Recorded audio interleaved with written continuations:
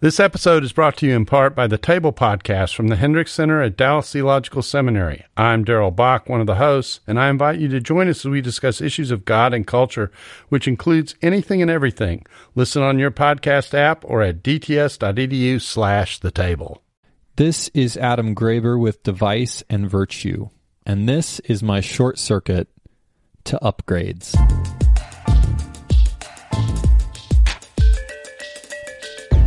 At that moment, their eyes were opened, and they suddenly felt shame at their nakedness. So they sewed fig leaves together to cover themselves.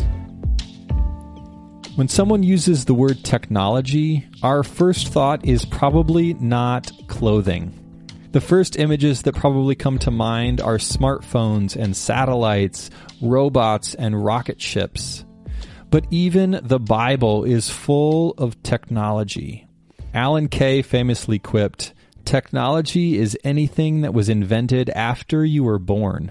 So it's easy to look at the Bible's ancient stories and miss all the technology.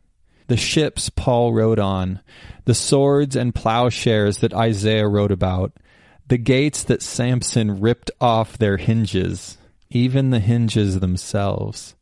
But when you start looking for it, technology starts springing up everywhere.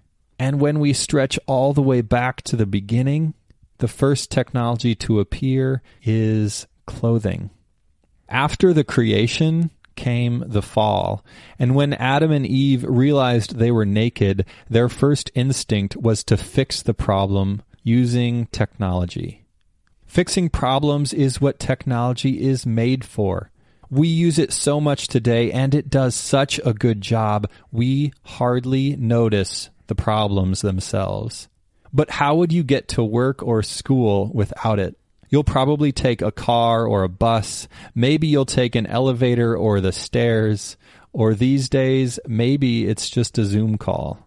Whatever it is, all of them are helping you solve the problem of getting from here to there. It's a problem we hardly notice today, but that's because technology has paved over the problem so completely.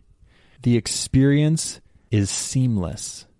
But other, more intractable problems still confront us, whether it's cancer or food scarcity or traffic jams. For those problems, finding the right technology still requires our creative effort. Which is probably how Adam and Eve felt too. When their eyes were opened, they were facing what looked like a problem. So they set about fixing it. They looked around at what they had on hand, which in a garden was a lot of the same thing. So they tailored a few fig leaves and voila, camouflage. Like any good device, those fig leaves accomplished a lot. They covered Adam and Eve's nakedness from each other, they protected their bodies from the environment, and they hid themselves from God. Unfortunately, while the solution fixed one problem, it had consequences for other things they hadn't quite thought of.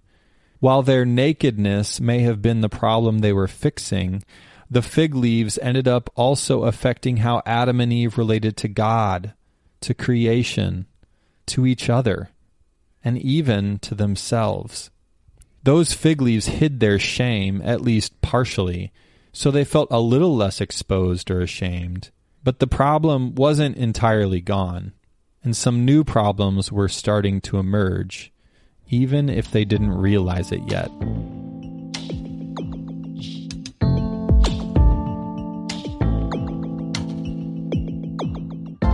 If we stopped reading the Bible there, with Adam and Eve fashionably figged out, we might conclude that the Bible depicts technology as a product of sin and shame, but it's not that simple.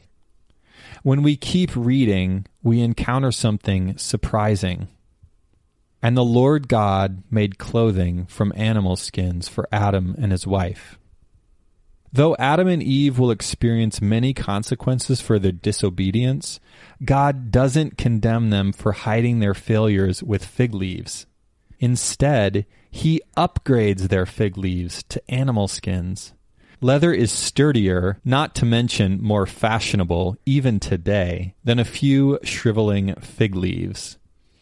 God takes Adam and Eve's wearable tech and improves on it. He makes fig leaves obsolete. For these two humans whom he loves, God provides even better protection and better coverings than they had fashioned for themselves.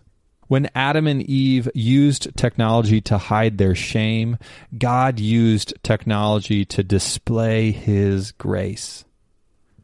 This is a crucial detail. If we're going to talk about redeeming technology, we have to see it the way God does, exposing humanity's need and revealing God's grace. Unfortunately today, technology often has the opposite effect. It obscures humanity's need. It hides God's grace. For that, the Bible uses a different word, idolatry. But when God gives us the eyes to see, these idols can become icons. They can become reminders of all that God has done and is doing for us.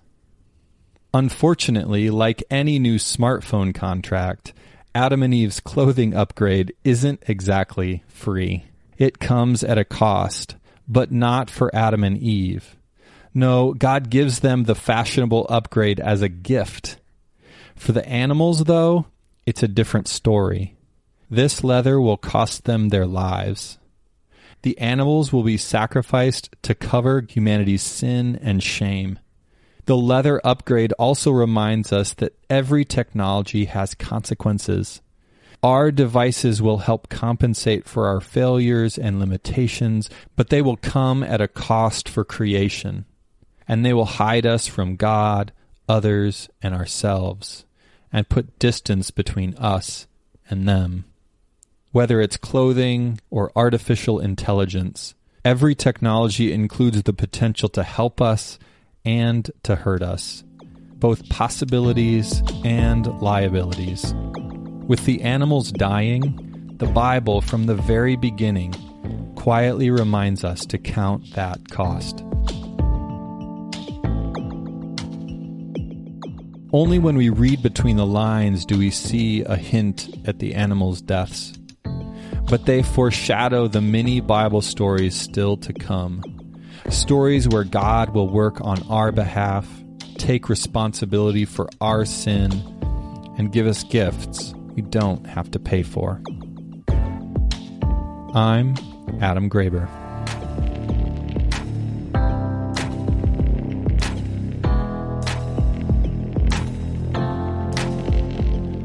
Device and Virtue is a podcast for thoughtful Christians about the wrongs and rights of technology and faith in everyday life.